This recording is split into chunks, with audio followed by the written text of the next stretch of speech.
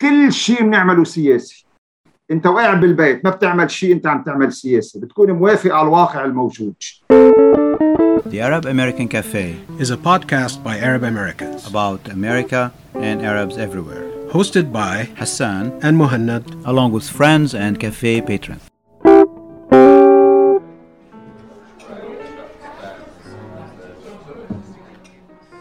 هلا هو يمكن مبدأ المنافسة لما بنحكي على منظمات المجتمع المدني والمنظمات الإنسانية مختلف كليا لما بنحكي على مثل ما قال حسان الجامعات والمشافي وكذا، لأنه في المنافسة تؤدي للربح، ولكن في منظمات المجتمع الإنساني المنافسة لازم تؤدي لأنه تطور في الكواليتي، في النوعية وبالأداء. بس بنرجع للنقطة اللي أنت ذكرتها كامل، إنه مو كل المنظمات الإنسانية ومنظمات المجتمع المدني هي بنفس المستوى. في تسييس أحيانا للعمل الإنساني وفي تديين للعمل الإنساني. يعني مثل ما ذكرت بديت بالمنظمات التبشيرية إنه نحن بنجي والله على أفريقيا بنعطيكم أكل، بس بنفس الوقت بدنا نعلمكم على ديننا وبدكم تدخلوا في ديننا وإلى آخره. فكيف فينا نضمن حيادية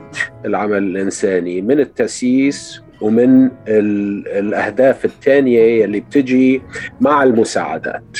شوف، هون في نقطتين بسؤالك.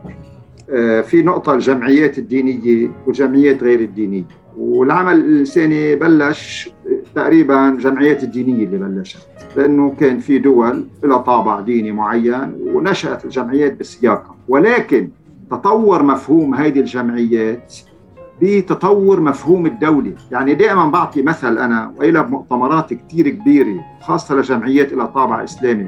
في جمعية مثلا إنجليزية اسمها كريستيان ايد تأسست بإطار ديني الجمعية، بس لما انعمل بإنجلترا نظام مدني هي الجمعية ارتقت بشغلها إلى العمل المواطني، صارت تشتغل لكل الناس، وبالتالي الموضوع له علاقة بالقوانين بالبلد.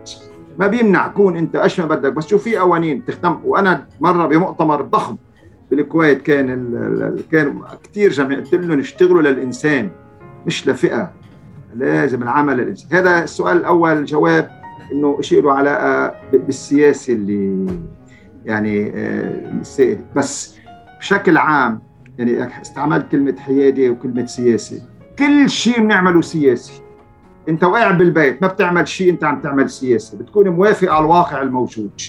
والسياسي تعريفها هي من ساس أمور الناس، يعني اللي بيهتم بأمور الناس وبيعرفوا السياسي هي اقتصاد مكثف. وبس في بلبنان مثلا بيسموا السياسة السياسوية بوليتيك، يعني انه هذا بيلعبوا هذا اللعب بس. والعمل الإنساني كله عمل سياسي، بس هو إلى أين يتجه، إلى من يوظف.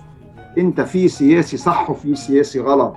انت السياسة اللي عم تعملها وين بتروح؟ مثلا عامل فاتح علقة الحرب الأهلية بين عين الرماني والشياح، منطقة مسيحية ومنطقة مسلمة. أنا فاتح 3 مراكز بعين الرماني و3 مراكز بالشياح، السنة والشيعة في توتر بيناتهم. فاتح من التأسيس بعرسال على الحدود منطقة كلها سنية 60 متفرغ، اجوا داعش بدهم يحرقوا الناس، حموه. ليه بيحموه؟ لأنه ما بتميز. في كامد اللوز مدينة كلها سنة 50 متفرغ، عيادة نقالة وباسط مدرسة للأهل السوريين. هلأ صار الانفجار بالمرفأ، أكتر شيء صاب المنطقة المسيحية. فتحنا عيادة نقالة بالمرفأ، وعيادة نقالة ببار مخايل، وعيادة نقالة للمسنين بالأشرفية، ومركز ضخم بالأشرفية، مركزين ببرش حمود عند الأرمن، ومركز تكلب عنه. شو عم نعمل؟ عم نشتغل مع المواطن، مع الإنسان. إحنا مع المواطن وتضامن، مش شفقة، ومش لأنه مسيحية ولا لأنه مسلمين. عم نحكي سيدنا المسيح حكى عن فلس الأرملة، وسيدنا محمد قال الخلق كلهم عيال.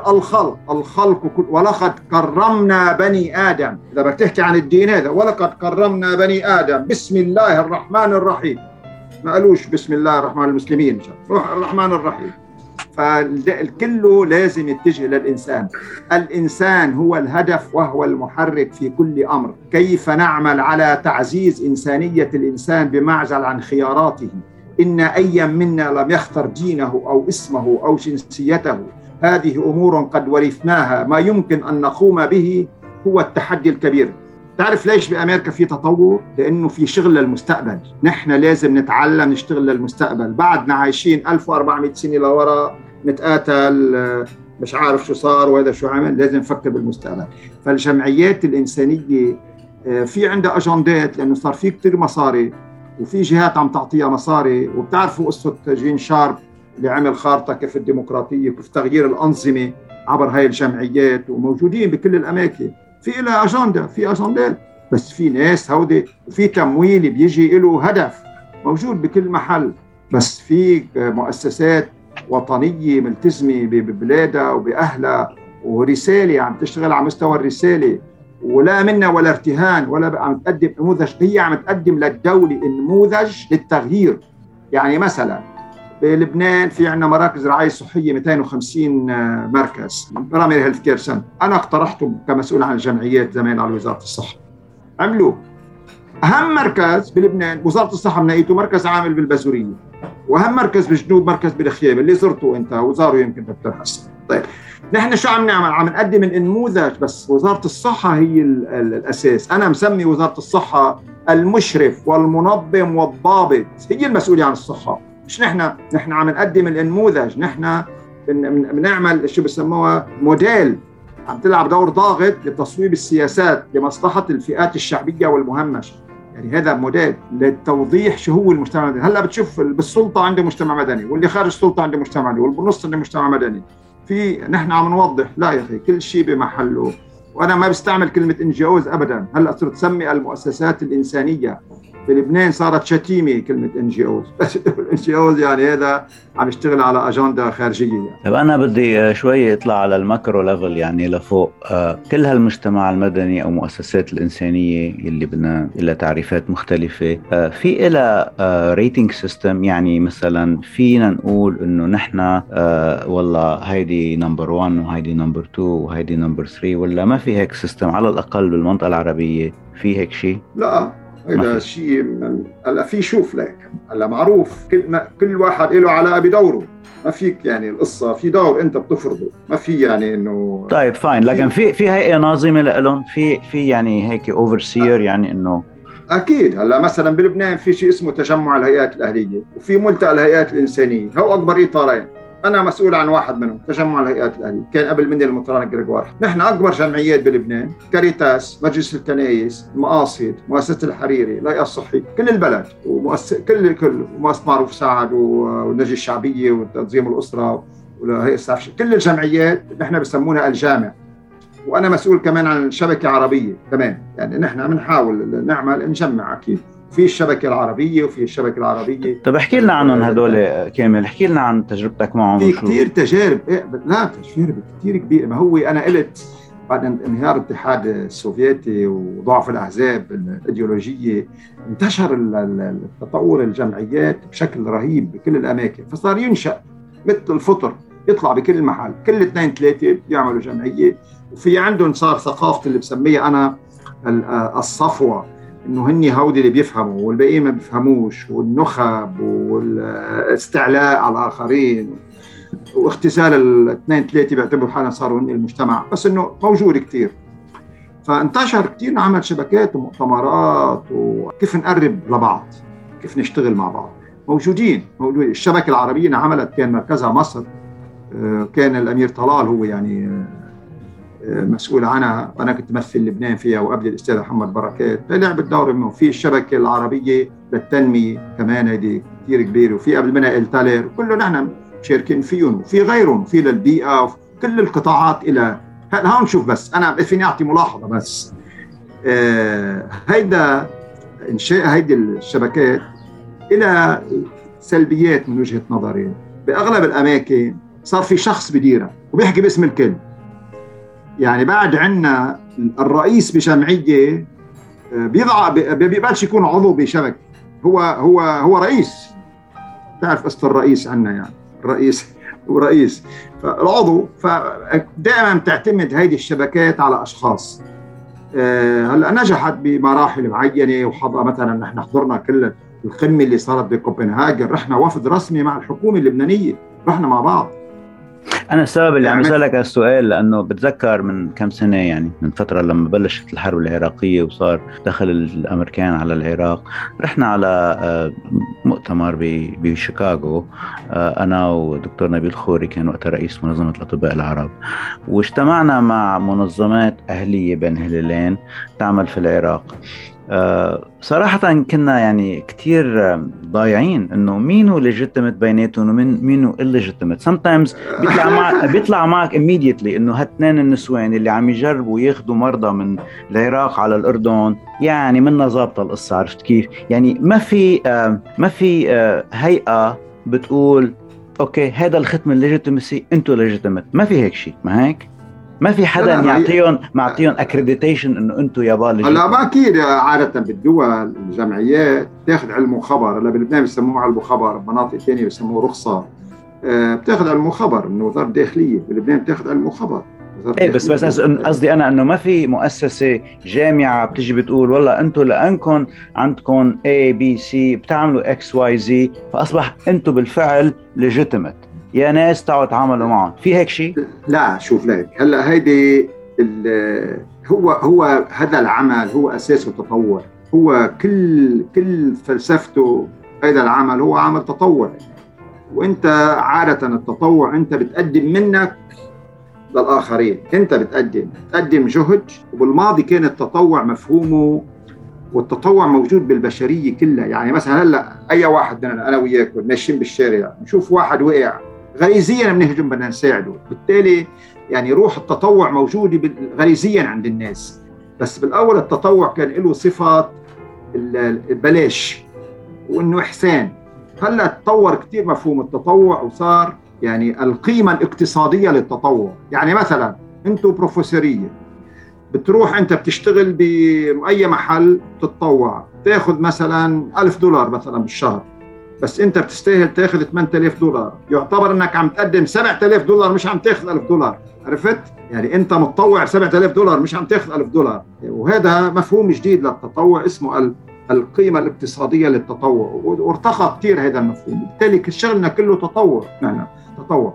هلا انت النظره اللي عم تقولها عاده بالبلدان اللي فيها قوانين، كل العالم خاضع للقوانين، كانوا جمعيات او غير جمعيات، كله في قانون، ما بتقدر الا بتتصرف بالمصاري وبكل شيء مراقب، انت مراقب ما في.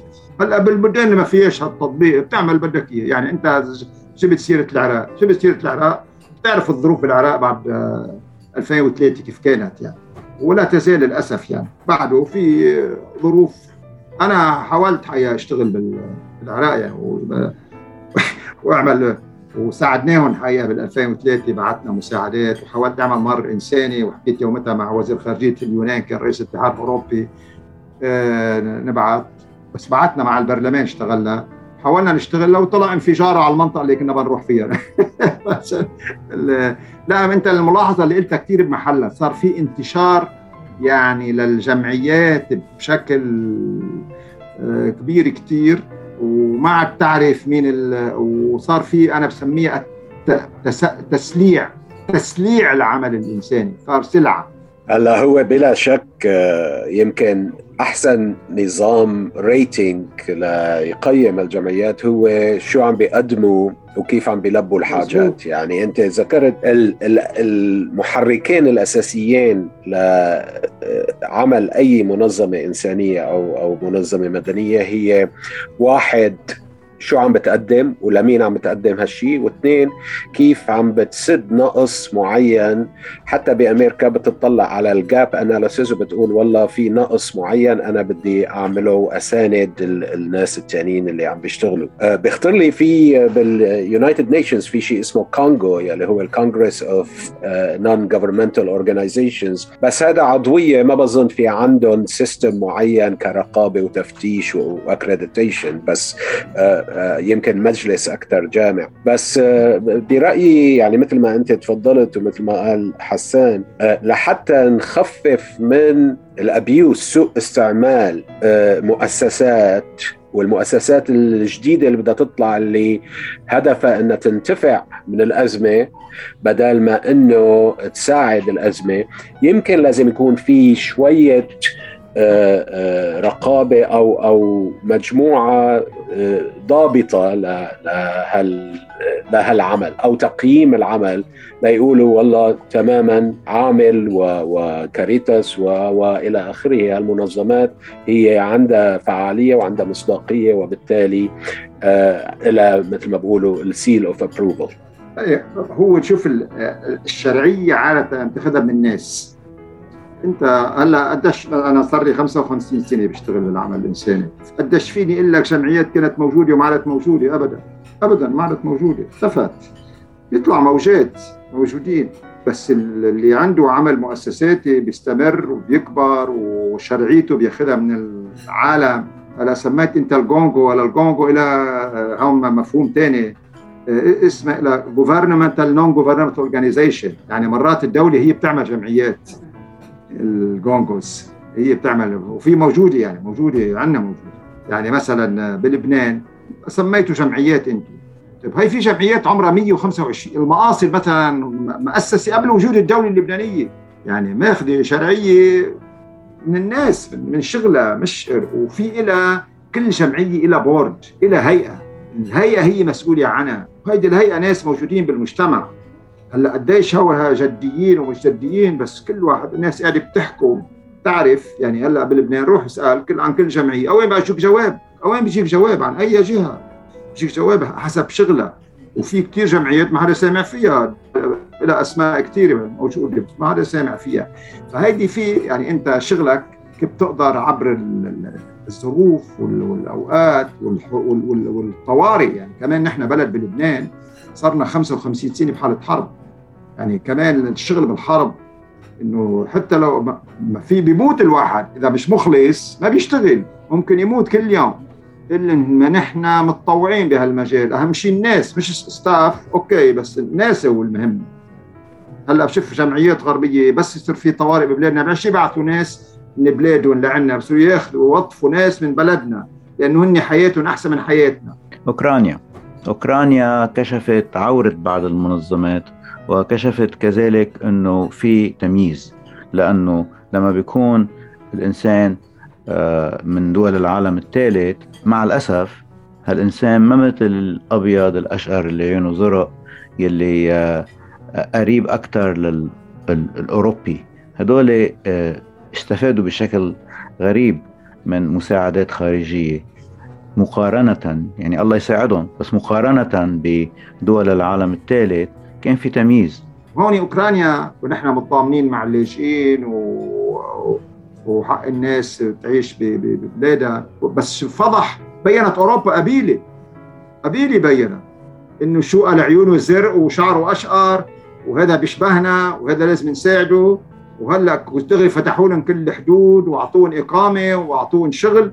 انتم ما طبقتوا الاتفاقيه الرابعه لجنيف، سكرتوا حدودكم امام لبنان. اول شيء اهلنا السوريين استقبلونا ونحن هلا استقبلناهم، مع عندنا 1.5 مليون بيساوي 170 مليون بالاتحاد الاوروبي. انتم سكرتوا حدودكم، بدي يعطونا دروس بالانسانيه. ليك هلا كيف عملوا، وهون ازدواجيه المعايير اللي موجوده بالعالم. انه وهلا بعد شوي معلش حاول شيء، حتى المساعدات لاهلنا بالمؤتمر اللي صار امس ببلجيكا لمساعده اهلنا السوريين كانت كتير قليلة، وكتير من المساعدات حتروح هلا على أوكرانيا. للأسف يعني كلامك كتير صحيح كامل. في تناقض لما منقول نحن عمل إنساني بس بنبدأ منفرق بين مين له الأفضلية ومين بيجي بالمرتبة الثانية. كامل كتير خبرتك بهالمجال وحديثك شيق ولا يمل، ونحن كتير مبسوطين إنه كسبناك على فنجان قهوة، وإن شاء الله منتابع بلقاءات تانية وبنتعمق أكثر. ممنونين لوجودك معنا. مسموح يحكي نكتة الواحد في هالمقابلة؟ absolutely. لكن قال في واحد من منظمات المجتمع المدني راعى مؤتمر مرة، فمش حاسس بالأوتيل، هو برم كل الأوتيلات مليانة. فات على أوتيل صاحبته أرملة وبعدها صبية وحلوة، هو حلو ومرتب. قالت له عندك غرفة؟ عجبها، هو شاب حلو وهيك. فقالت له ما فيش، بس في محل أنا عندي بالشقة عندي أنا في محل. هي عندها نوايا يعني مش اسمه. إجا هو هذا ميت التعب من كل المؤتمر، زت الشنطة وزت الجاكيت تبعه والكرافات ونام دغري غفل. قام الصبح غرفتها هي أو شقتها على الجنينة عنده 2 دجاج، في 10 دجاجات و10 ديوك. قال له كم عندك دجاجة وكم عندك ديك؟ قالت له عندي 10 دجاجات وديك واحد.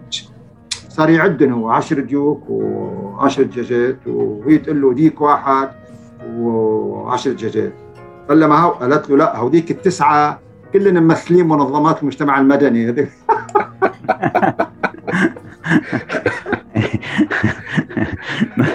حكي ما في فعل.